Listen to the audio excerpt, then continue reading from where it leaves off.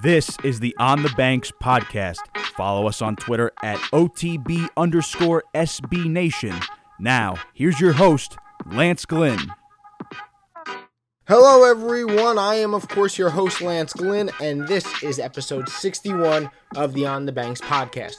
If you don't already, you can follow me on Twitter at Lance_G11, and of course you can follow On the Banks on Twitter as well at OTB_SB Nation. There are many ways to listen to all 61 episodes of the On the Banks podcast. You can find us on Apple Podcast and Stitcher, just search On the Banks podcast. You can find us on your favorite podcast platform, and of course you can find all of our episodes and so much more great content by going to onthebanks.com. I'm very excited to be joined on episode 61 of the On the Banks podcast by former Rutgers student manager and former director of basketball administration, and now the fourth most accurate bracketologist in the last 3 years, Brad Wachtel. Before we start, however, with Brad, I want to quickly mention a collaboration that we at On the Banks and our brother and sister SB Nation sites are partaking in with the clothing company Homefield Apparel. Homefield specializes in your favorite college team's apparel, and of course Rutgers is most certainly mine, as well as I'm sure all of yours, favorite college team. If you go to their website, homefieldapparel.com, and go to Shop Your School at the top of the page, you can find Rutgers and browse the selection they have. And you know what? I'll even drop a little sneak peek for you. There is more to come with that selection. So remember, it's homefieldapparel.com. Go to Find Your School, and then click on Rutgers. So to begin, there's only one place to start, and that, of course, is with this basketball team, this Rutgers Scarlet Knights team led by Steve Pikiell. Because what they're about to accomplish on Sunday is something that hasn't been accomplished in almost 30 years. They're about to go to the NCAA tournament, all credit to beating Maryland at home convincingly by 11 points, then going on the road, getting that second road win that they desperately needed to prove that they could win away from the rack, and beating Purdue in overtime. Now, usually I'll admit that I will write something ahead of time to start off the podcast, and I'll usually just read it. But for something as special as this, I just have to go off memory, and I have to go off the top of my head, because how could I explain or how could I write the joy that I have? How could I really describe to you in writing and reading how happy I am for this team, for myself, obviously, as a Rutgers fan, for this fan base overall, and just for this university, because this university deserves a team like this. So I want to tell a quick story that I tell all the time, I know, and I'm sure a lot of you may have seen it on Twitter, but I remember back to my freshman year of college at Rutgers, and I had gone to Rutgers games before them. Most memorably, I was at the game when they beat Florida in overtime. You know, Mike Rosario coming back. It was a crazy atmosphere, and it was really my first taste of Rutgers basketball before I was a student, to see just what the rack could be. And obviously, it kind of curtailed after that, tailed off for obvious reasons. But this year really catapulted the rack back to what I saw it that night when they beat Florida. But I want to tell a story quickly. My freshman year at Rutgers, they were playing George Washington and were getting blown out. It wasn't close. I think they lost by 12 to 15 points against a George Washington team that wasn't very good, coached by Mike Lonigan. Eddie Jordan was obviously the coach for Rutgers, and it was abysmal, to say the least. And, you know, I'm not trying to badmouth Eddie Jordan or Mike Lonigan or anything about that Rutgers team, but it just wasn't a good showing. And it was the first Rutgers game I got to experience as a student. I remember it was myself and my roommate at the time and my good friend Alex. We were sitting in the student section, and we were probably two of the maybe 50 students that were there, and that's being generous. We were probably two of the maybe 3,000. I think attendance for that day was announced at 4,000, but there wasn't 4,000 people there. We were two of maybe the 2,500 to 3,000 people there watching Rutgers just not perform. And I remember sitting there that day and throughout games during my freshman and sophomore year saying, will this Rutgers team ever be good? Will they ever, not even good, just respectable? Will they ever rise to a level where they're not getting blown out, not getting out coached, not getting out worked, not getting outplayed every single game like they were, both in non-conference and in Big Ten play? And that was the worst part about it. It wasn't just happening against the Purdues. It wasn't just happening against the Indianas, the Ohio States, like when D'Angelo Russell came in here and put up a triple-double. It was happening against non-conference teams that they shouldn't be losing to. So we were sitting there and we were wondering, will Rutgers ever be good again? And little did we know at the time that was 2014, so 6 years later, let's say, Rutgers would be heading to the NCAA tournament. And I know 6 years sounds like a long time. You want that turnaround to happen fast. But man, what Steve Pikiell has been able to do in these last 4 years has been nothing short of amazing. He took a team that was just so bad, to put it lightly. And yes, I said to put it lightly. A team that just was not good, not competitive. They won one Big Ten game, maybe two. No, I think it was one or two Big Ten games the season before he came. And I think the last Big Ten win came against a Minnesota team. I think it was either the last game or the second to last game of the season. A Minnesota team that had like 4 or 5 players suspended. A Minnesota team that was, I think, starting walk-ons. So what Steve Pikiell has done in these last 4 years to culminate into this year number 4 with Rutgers, I think, and granted it's not official until Sunday, Rutgers ultimately making the NCAA tournament is one of the greatest turnarounds I think you'll ever see in sports. What Steve Pikiell has meant to this program, what these players have meant to this program, guys like Geo Baker, Ron Harper Jr., Montez Mathis, Miles Johnson, and guys before them, people like Corey Sanders. You talk a guy who was only here 1 year, and CJ Geddes, the impact that he made throughout the stretch. You look at what Steve Pikiell has brought in all 4 years, and having the last 3+ years culminate into this year 4, it's been amazing to watch the turnaround. And I know I'm excited, and I can't wait till Sunday, and we're only, 3 days away? I can't wait for those 72 hours to pass because I can't wait to fill out a bracket on Sunday night and be able to put Rutgers in that bracket and, let's be honest, be able to put Rutgers all the way going to that championship game. I can't wait to do it. I've never been able to do it in my life. I'm only 23 years old. I can't wait to look at a bracket and see Rutgers in that bracket. It'll be a great memory of mine, and I can't wait to see it on Sunday, wherever they go, whatever seed they get put in, whoever they play. I can't wait to see Rutgers in the NCAA tournament. Time to talk to the reporters. Here's your host, Lance Glenn. He served as a student manager for Rutgers basketball during his time on the Banks and also worked with the program as the director of basketball administration. He now focuses on March as a bracketologist. You can find all his updated brackets at factsandbracks.blogspot.com. And over the last 3 seasons, he is the 4th most accurate bracketologist according to bracketmatrix.com. I am very excited to be joined by Brad Wachtel. Brad, thanks so much for coming on and joining me on the podcast. Of course. Thanks for having me. So, Brad, Rutgers fans and alumni, obviously myself included, are ecstatic and filled with so much excitement over this season. It's been a special one, and this team just seems destined now to go dancing, especially after the results of the last 2 games. So let's start with this. Before we talk about where you have the Scarlet Knights, am I correct in saying that in your mind, Rutgers heading into the Big Ten tournament is going to the NCAA tournament regardless of what happens in Indianapolis? I would say that 98% chance, yes, it's going to happen. And the only reason why I came out and said, while they're most likely in, they're not a full-fledged lock, there's one reason and one reason only, and that's because of their record away from home. Even though they got that win at Purdue, which was huge, they're still 2-10 away from home. And if you just look at the history of teams that have received at-large bids into the NCAA tournament, no team has gotten in with under 3 wins in the last 26 years. So you're going up against history. Now, times have changed, and I think Rutgers wins really trump what their record away from home is, as well as their net being what it is in the low 30s. It shows that they've been extremely competitive on the road, and I think that's all taken into account. So they're going dancing. And if they beat Michigan, I will call them a lock, but they are going to be in regardless. Brad, you're going to leave some Rutgers fans a little bit worried, leaving that 2% chance in your answer. And, we've heard that history a lot, right? We've heard that Rutgers, they only have 2 road wins, and the committee hasn't put in a team with less than 3 wins away from their home court.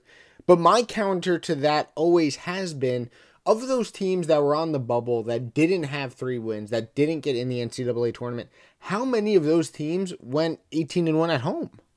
No, you're absolutely right, and none of them. And also, back then, 1994, teams weren't playing as many games. You would think a lot of those teams were closer to 500. Rutgers is obviously not. which is why I don't think it's going to be an issue. But just because of that little history note, that's the only reason. I don't see any team out there now that can surpass Rutgers. I just don't see that happening. In my mind, it would just be something the committee just said, hey, that record away from home, it just doesn't cut it. But again, I do not see that happening this year.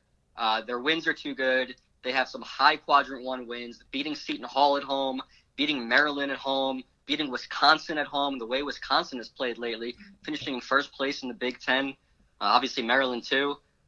Impressive resume, impressive team. And when you watch Rutgers play, they look like a tournament team. This is no fluke. And, of course, there are many bracketologists like yourself that put out their projections. Now, it's a good thing for Rutgers fans that not many are as accurate as you are because you have the Scarlet Knights in. But I have seen Rutgers as low as playing in the first four in Dayton to as high as an 8 seed. As of right now, prior to the Big Ten tournament starting, you have Rutgers where and why do you have them at that seed line? So I have them as a 10 seed right now. They're one of my last 10 seeds.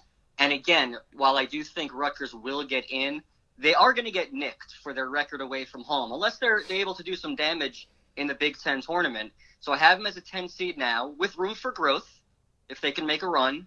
I think when you start comparing the teams that are around them, while Rutgers' net is 32, and that's a very good number to have, they're still 4-9 against Quadrant 1 teams, and they're below Quadrant 1 and 2 opponents, but so are a lot of the other teams in their range.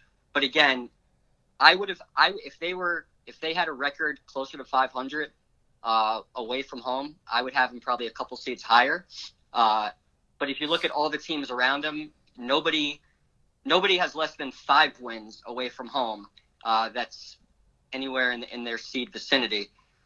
So that's just one thing. And I do think, were they to lose to Michigan, while I think they would still get in, I think being in the play-in game is a possibility. Not definite by any means, because it's going to depend on how other teams around them do as well. So it's not definitive. You lose this game, you're in the play-in game, or you win this game, you're this seed or whatever. It's definitely going to be interesting to see what the committee feels like. But I've always felt if their record away from home stays as is, they'll be a little bit worse of a seed than you think they should be. So beating Maryland by double digits at home, then beating Purdue on the road in overtime really solidified Rutgers and importantly got them 2 high major wins and a road win that they obviously desperately needed. The Purdue win specifically, they proved that they could win away from the rack. Now, it's kind of a moot point since they ended up winning, but heading into the game, did you view Purdue as a must-win even after they beat Maryland by double digits the game before? I didn't view it as a must-win because you still had the Big Ten tournament ahead of them. I thought if they lost to Purdue, then I really felt as if they would need to win that first game, assuming it wasn't it would have been against another tournament team. So yes, I would have felt they would have needed to win that first game in the Big Ten tournament, because all of a sudden you're going 1-12 away from home. I'm sorry, but you and I both know the committee they're gonna look at that, and it's not gonna sit well with them. So getting that win at Purdue was huge. Now, I know everybody assumes that they're a lock because you get that win. One thing to keep in mind, though, while you did win at Purdue, won at Mackey, a tough place to play, Purdue is headed to the NIT. Purdue is not an NCAA tournament team. Unless they somehow reach the Big Ten tournament finals, they're going to be in the NIT. So it is definitely a really good win, and it's a great win for Rutgers and anybody that's followed Rutgers and their history over, the course of the last 20 years. Winning a game on the road against a legitimate opponent doesn't happen often. So it is a big one. And, maybe you could better explain this to me, but I looked at the net rankings after that Purdue win, and I was surprised to see the next day that Rutgers actually moved from 31 in the net before beating Purdue to 32. What's your general opinion on the net ranking system? How Rutgers somehow moved down after winning on the road, and how the net system will factor into the committee's decision on Sunday? in terms of the net and then the RPI, which the net took place of, I think the RPI factored winning in a little bit more than the net does. It seems like whatever your net was heading into conference play, unless you really lose a ton of games or you're really getting blown out, it's not going to change very much. And especially in Rutgers' case, where Rutgers didn't get blown out at all. I mean, I think their worst loss was against Michigan State, and that was by 12 points. So if you're playing close, that is actually helping you, as opposed to what the RPI was, where if you lost, it was a loss, and you're gonna get nicked no matter what. So I do like that in that regard. And but yeah, like, I think the fact that we're so late in the season, it's pretty difficult to have your net change substantially unless you're blowing somebody out or you're getting blown out. Even winning on the road, like as we see, I was surprised that it didn't go up a little bit more, but there were some teams behind them that had some key wins and kind of all leveled out. But they're still in a good spot. We look at Rutgers and their road record, obviously still not being what the committee probably wants to see, but they did notch that win against Purdue. How much did the close loss, though, help Rutgers this season? Because besides the 2 road losses to Michigan State and Pitt very early in the year, I don't think they lost on the road by double digits the rest of the way. You can arguably make a case that Rutgers staying close in all of those games is the reason why they're going to the NCAA tournament. Because if you're losing games by 20 or 30 points, their net's not going to be in that range. Your net could be in the 40s, maybe 50s. And if Rutgers' net is in the 50s, they are, with that record away from home, they're probably not getting in. The reason why everyone feels like Rutgers is going dancing is the number one reason is that net. That is extremely important. So while they lost a lot of games away from home, playing close was huge for them. And could you kind of say the opposite for Indiana? Because when you look at Indiana and Rutgers and you put their resumes next to each other, they're pretty similar. But you then look at Indiana's net and it's in the, I think, high 50s, while Rutgers is in the low 30s, maybe even high 20s. Was it just a case of Indiana not being as competitive on the road as, say, Rutgers was? Yeah, Indiana's net is actually 60 as of today. And they're 4-10 against Quadrant 1 opponents. Rutgers is 4-9. It's similar. Against Quadrant 1 and 2, they're 9-12, and Rutgers is 9-10. Indiana has no bad losses. Rutgers has 1. Very, very similar resumes. And even if you start looking at their key wins, Indiana beat Florida State, Ohio State, Michigan State. All their key wins came at home, just like Rutgers. But the difference is, especially early on, Indiana really struggled on the road. They were getting blown out in games, and they were non-competitive. They've been playing better as of late, but that definitely plays a role, as well as their non-conference schedule and all of that going into it. But yeah, that's a drastic difference. Indiana is right on the bubble. They play Nebraska in their first game, and if they lose that game, they're probably not going to get in. Joined by bracketologist Brad Wachtel. Now, heading into the Big Ten tournament, Rutgers faces Michigan on Thursday at noon. Let's hit on both sides here with this question. How much could this game help Rutgers if they were to win? And then reversing it, how much could it hurt Rutgers if they were to lose? So if they lose, I think they could get knocked down to an 11 seed. Again, I don't think that's definite because we got to see how other teams around them are doing. Right now, East Tennessee State, who is a team that's seated around Rutgers, they're about to win their conference championship, which is good news for all bubble teams out there because East Tennessee State, had they lost, Wofford would potentially be a bid stealer. So that's good news for any bubble team. Now, if they win, if they beat Michigan, I think they will be – I still think they'd be a 10 seed, possibly borderline 9-10. And if they win 2 games, you could get into that 8-9 game. So you have Rutgers as a 10 seed, But in your opinion, what would be the range you can see them possibly being placed in? Are there a few seeds, highest to lowest, that you think Rutgers could be placed in? Is it maybe like as high as an 8 seed or a 7 seed and potentially as low as an 11 and 12? Yeah, as low as an 11. And sometimes the play-in games end up being 12 seeds. That depends on who wins their conference. So 11 or 12 could be the play-in game. But right now, yeah, I would say probably as low as an 11 seed. And now as high, I mean, it depends how much they're winning. Are they winning the Big Ten tournament? I mean, I guess you never know. Yeah, I mean, they can get as high as a 7. So, Brad, let's step away from bracketology for a second. You've been around this Rutgers basketball program for a long time, and while you remain unbiased, obviously, as a bracketologist, I'm sure this season has you smiling just as a Rutgers alum. How much of a pleasure is it for you, someone who has had multiple roles in the program, to see them finally break through and have that special season that hopefully breaks the almost 30-year NCAA tournament drought? I mean, it's awesome. Look, as somebody who worked with the men's basketball team in some capacity for 10 years, not many people can say that. I know what the fans are going through, what they've been through, and what they craved. And this is what they craved. This is what they wanted. This is what I always wanted. Unfortunately, it never happened in my time there. But that being said, it doesn't matter. Like, this is Rutgers. This is the whole university coming together to celebrate something that we've waited forever for.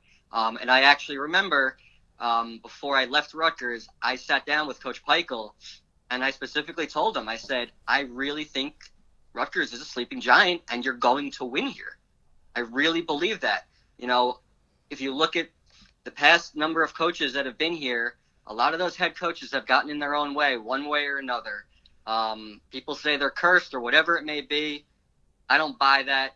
Things just didn't work out. Things are working out now. They're getting recruits from wherever. It doesn't matter. It doesn't have to be New Jersey like I always thought. And they're developing these players, and then they're overachieving with these players. And it's definitely a testament to Steve Peichel and the rest of the staff, how they've molded this group. And they're definitely a team you can root for, and they're definitely a team that you can be proud of. And I want to look at your time as a student manager for Rutgers and on the administration side of things as well.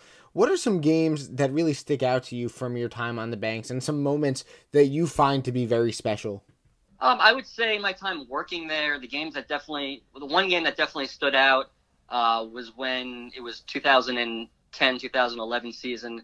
The Jonathan Mitchell 4-point play where Mitchell came down, hit a 3 at the buzzer with under a second left and got fouled and made the free throw to beat top 10 Villanova.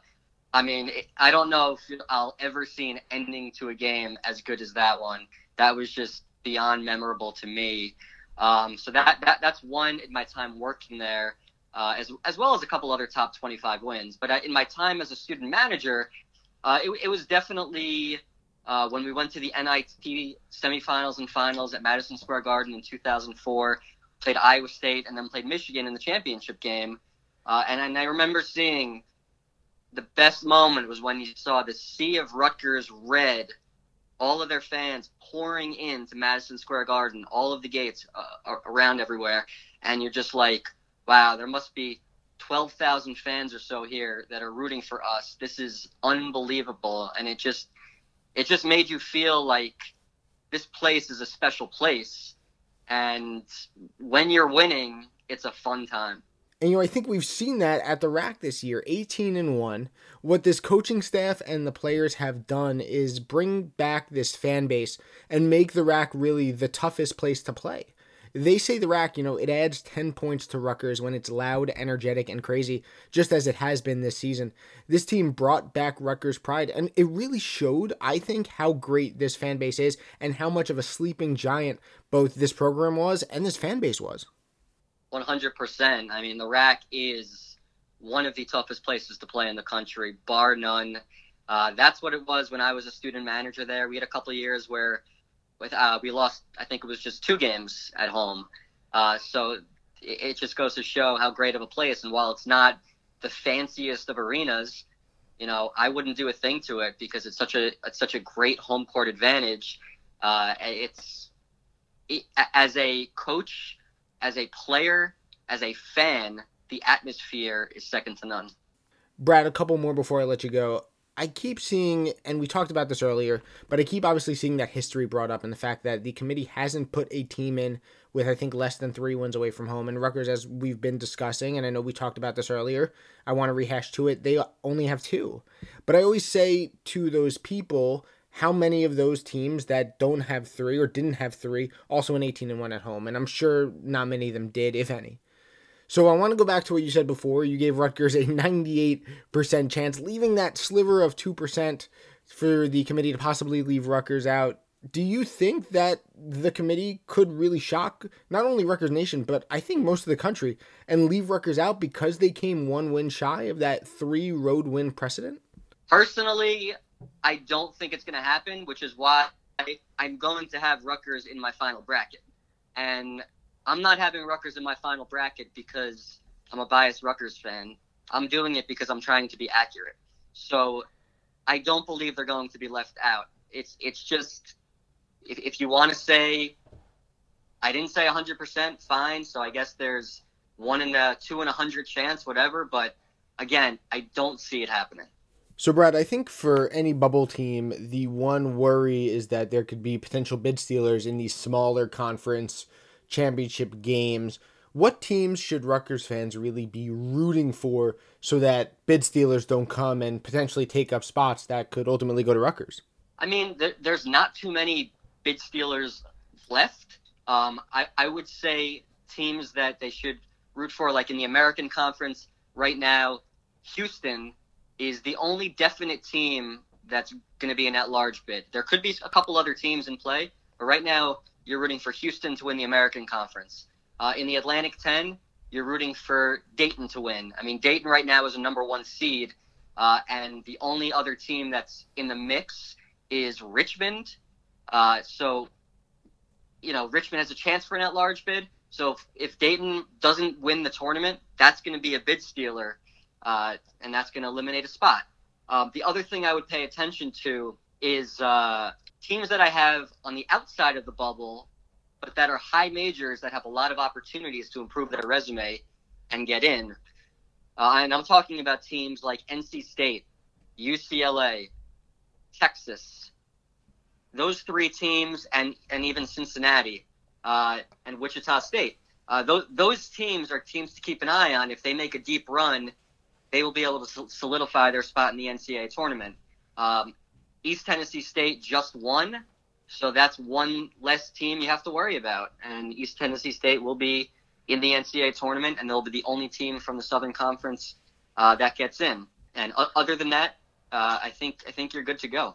So, Brad, last one. In your mind, when the committee releases the bracket on Sunday, what would be a best-case scenario for Rutgers in terms of who they play, where they play, and ultimately what seed they are? I would say if they end up as a 10 seed, their best case scenario would be to be sent to Albany, of course, which is ideal. I mean, I can only imagine what Albany would be like with Rutgers fans. And in terms of, it's still hard to say, but in terms of 2 seeds, who would you want to play I always look at the second round, like who your next opponent would be.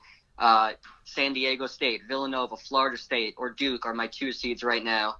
It wouldn't be an easy matchup regardless. But I think if you end up in that 10 seed range, even if you're an 11 seed, you're going to have a game that's going to be a winnable game. College basketball is by no means, if you're a higher echelon seed, you're not going to be that much big of a, you're not going to have be that favored to win your first round game. So Rutgers is going to have a chance to not only get in, but win games. Make sure to follow him on Twitter at Brad_Wachtel, spelled Wachtel. And of course, I, along with I'm sure so many other Rutgers fans, will be constantly refreshing his site factsandbrax.blogspot.com all the way up until 6 p.m. Sunday when the bracket is finally revealed. Brad, thanks so much for coming on the podcast and breaking down Rutgers and their NCAA tournament chances, which we'll find out once again on Sunday whether or not this 30-year streak is over. My pleasure. Thanks for having me. I want to thank Brad for coming on the podcast. Again, you can view his brackets and projections at his website, factsandbrax.blogspot.com. How great is it that Rutgers is in these bracketologist fields? And look, I know these are just predictions. They're not in the committee, and the committee could do something totally different than what the bracketologists think. But just to see meaningful March basketball and to see Rutgers being talked about as Selection Sunday nears, and to see Rutgers in the field of 68, and to see them take advantage of the opportunity in front of them, these were all amazing things to see. This team, look, they had a rough February. They'd admit that themselves. They could have folded down the stretch with 2 difficult games against Maryland and Purdue to finish out the season. They would have sat 18-13, needing to probably win a couple games in the Big Ten tournament to have a shot at even making the field. But this team showed heart. They showed toughness, and they showed grit and a desire to reach the promised land. And frankly, that's all we can ask for them really to do. They saw March Madness in the distance, and they went and they grabbed it. Now, we'll find out for sure if they're in on Sunday, but I think the entire college basketball nation will be shocked if they're left out. And when we do hear the name Rutgers on Sunday, the fun really begins. Do or die, playing with house money, playing in a winnable NCAA tournament game. Let me say that again, a winnable NCAA tournament game. That's more than any of us could have asked for before this season. I certainly didn't think this was an NCAA tournament team before this year, and I'll admit that. But this team didn't listen to me, thank God. They didn't listen to me, they didn't listen to anyone else who thought that the NIT was the expectation. For them, the expectation was and always has been NCAA tournament, and they are about to accomplish that expectation and reach that goal here on the Banks. Follow On the Banks on Twitter at OTB_SB Nation and subscribe to us on Apple Podcasts. Just search On the Banks Podcast.